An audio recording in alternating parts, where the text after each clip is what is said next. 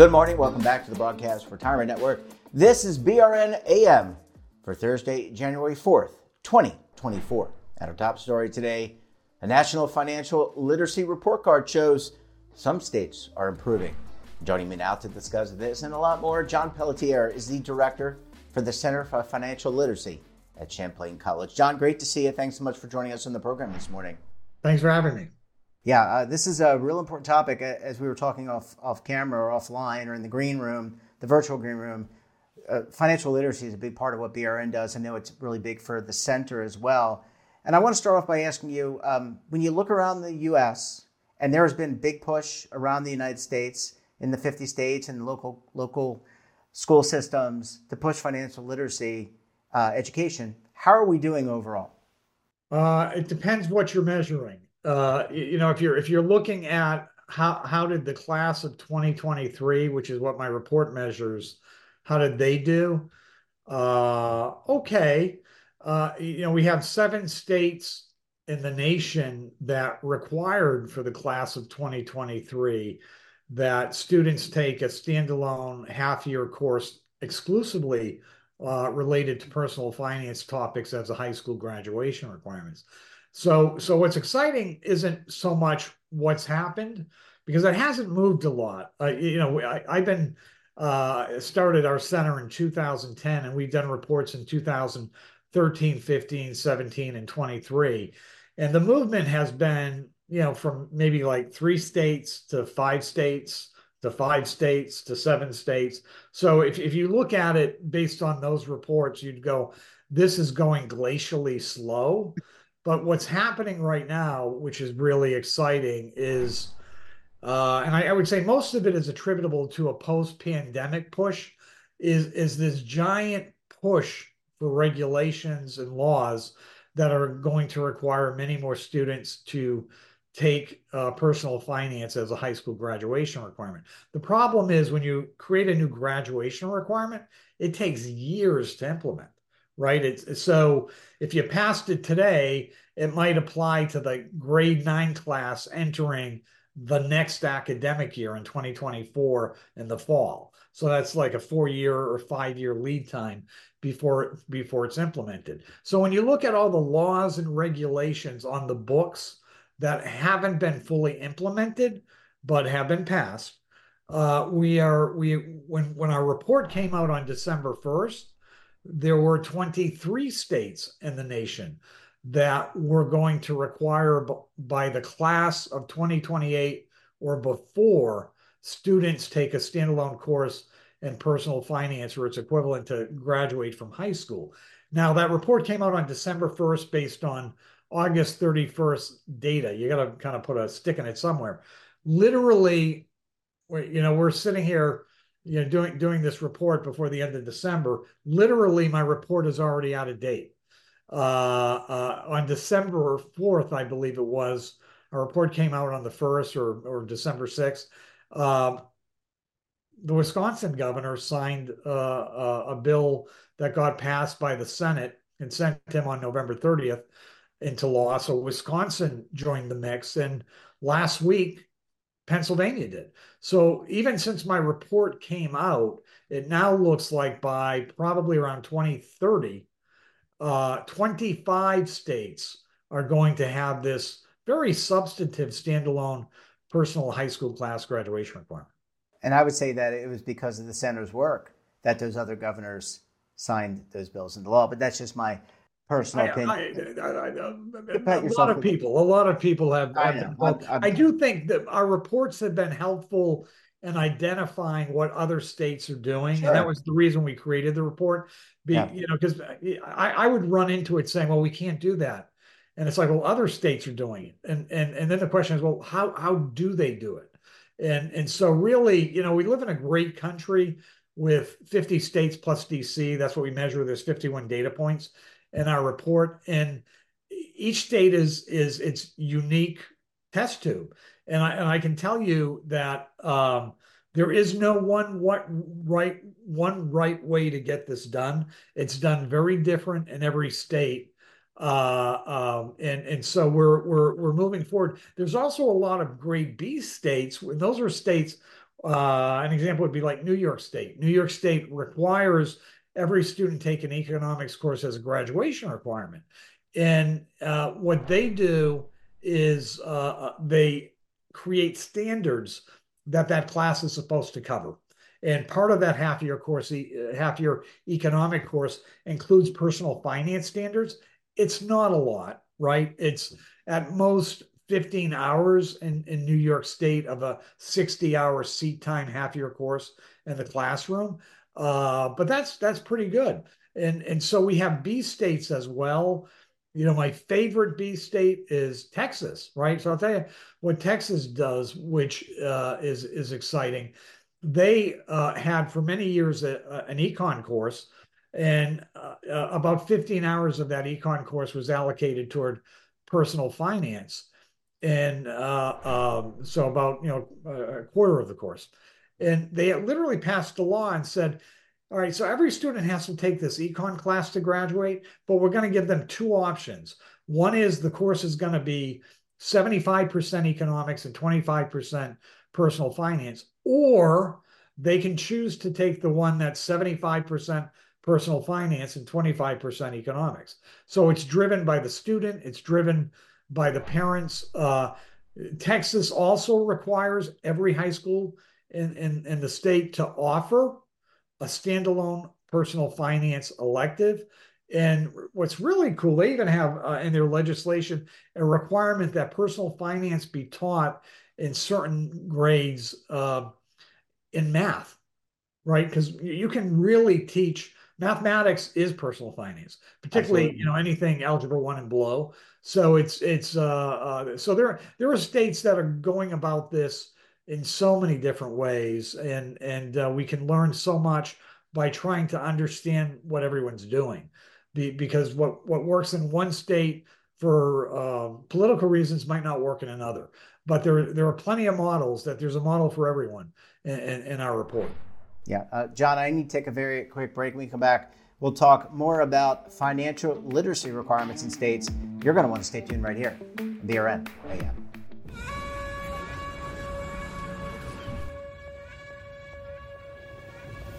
Imagine a new television network that will make you richer, healthier, and in control of your financial future.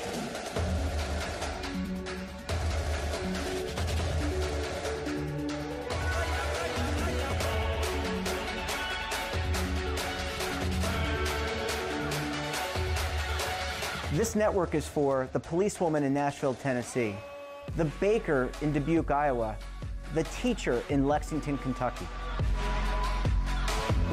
We want to make the idea of savings and retirement culturally relevant.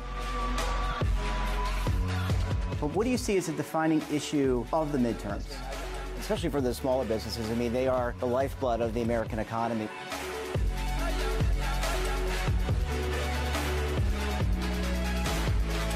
Featuring exclusive interviews, current affairs, and docuseries.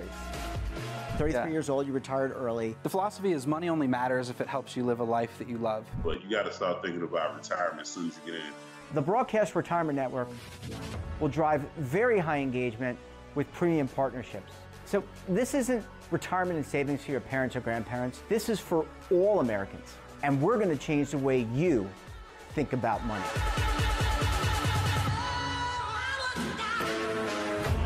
Welcome to the next frontier of retirement and savings. This is BRN, the Broadcast Retirement Network.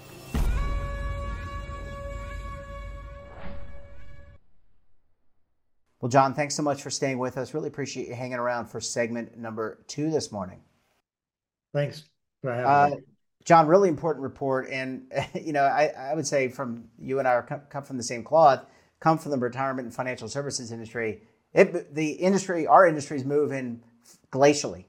And it seems like in some cases, this is moving glacially, probably a little frustrating for parents and for those of us who are advocates and want more financial literacy. Are there things that parents can do? So say you live in a state or you live in a district that doesn't offer a financial literacy class, but you want your son, daughter to be able to learn this because reading, writing, arithmetic, history, financial literacy, financial math, right? I mean, it's important. So are there steps you can take to help move this from glacial and speed it up a little bit?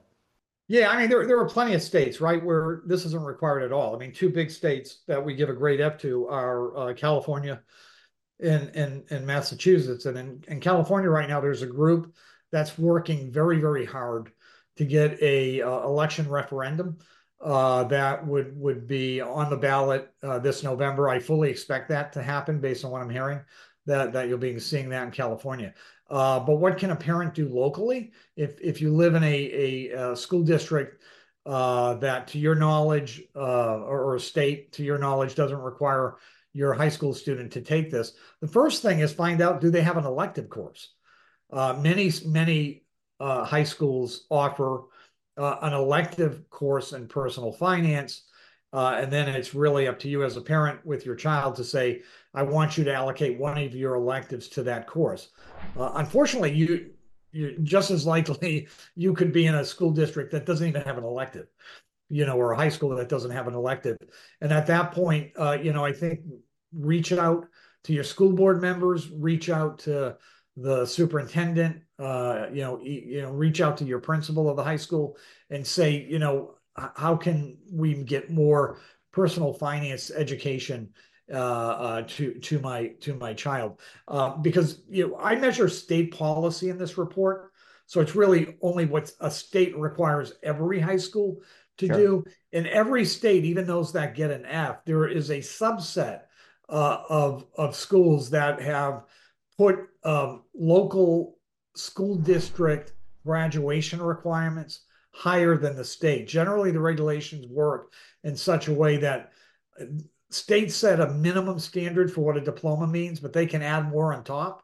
And some local jurisdictions, because of the advocacy of parents, the advocacy of teachers, the advocacy of school board members, superintendents, principals, they go out there and do this.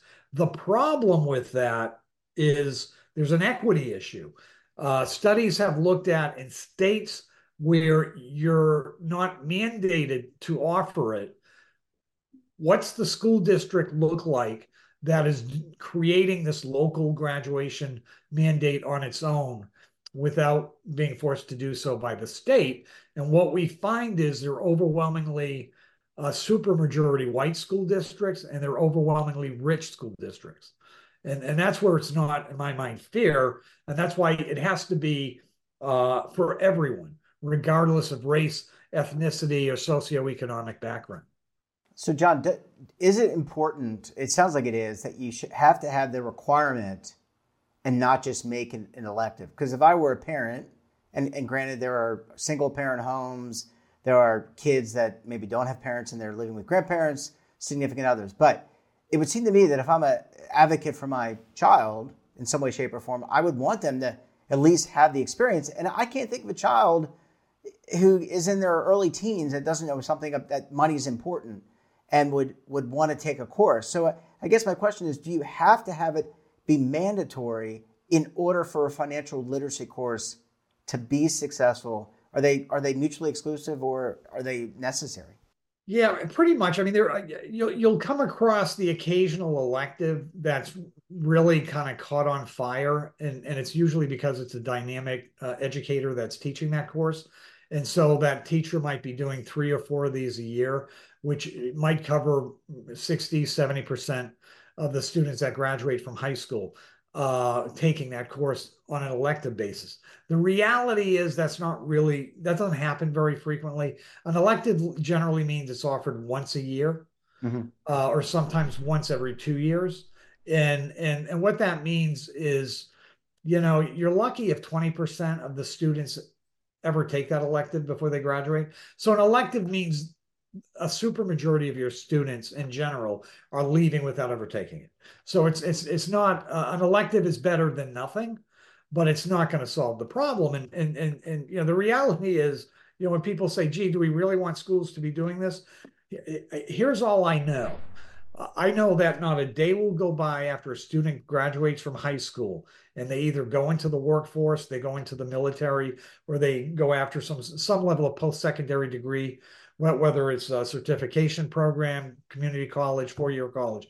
Not a day will go by that they don't think about money for the rest of their life, how to make it, how to spend it, how to save it. And so, but I do know there will be many days that go by when they're not probably going to be thinking about differential equations. Yeah, that's a good point. And I know the report didn't cover this, John, but I'm 51 years old. I don't know everything there is about money. There are things that I forget. Is there a need? And again, the report didn't cover this, but like for colleges, universities, community colleges, even as adults, to get refreshers. Maybe you can't make those things mandatory, but at least offer them. I bet you there are people my age that would love to go back and get refreshed about credit card debt or, how to budget. There are things you forget along the way. So the Department of Treasury, it's one of its key recommendations as to what should be done with regard to topics of this nature, financial literacy topics of this nature, and post-secondary degree institutions. They said everybody should require it. And we could, by a rule, literally a rule made by the Department of Education tomorrow, say that everyone who takes out a student loan has to get 1 credit, 2 credits, 3 credits in personal finance. This could be done tomorrow. The fact that it's not, when we're looking at $1.8 trillion in student debt, I think is shocking. But it doesn't require legislation.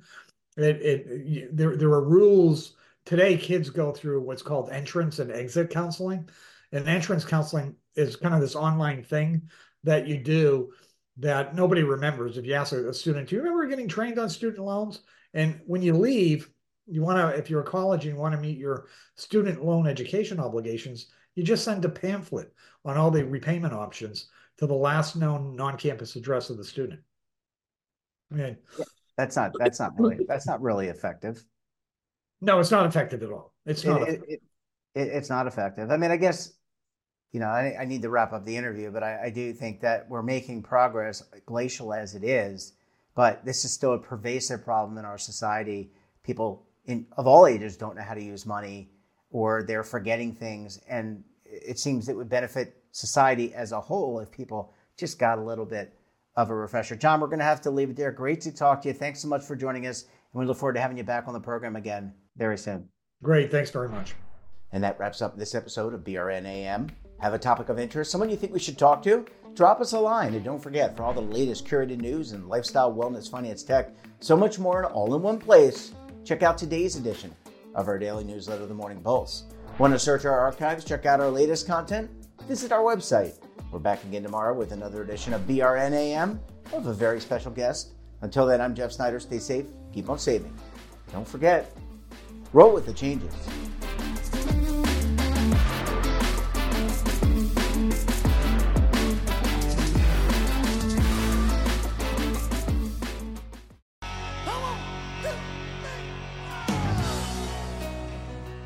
Now is your opportunity to co-create content around any topic on the first lifestyle and wellness network. Reach a global audience through our platform and co-own exclusive branded content. All of our programs are available on demand and also as audio-only podcasts, so you can take us on the go. Broadcast Retirement Network, available anytime, anywhere, and on any device.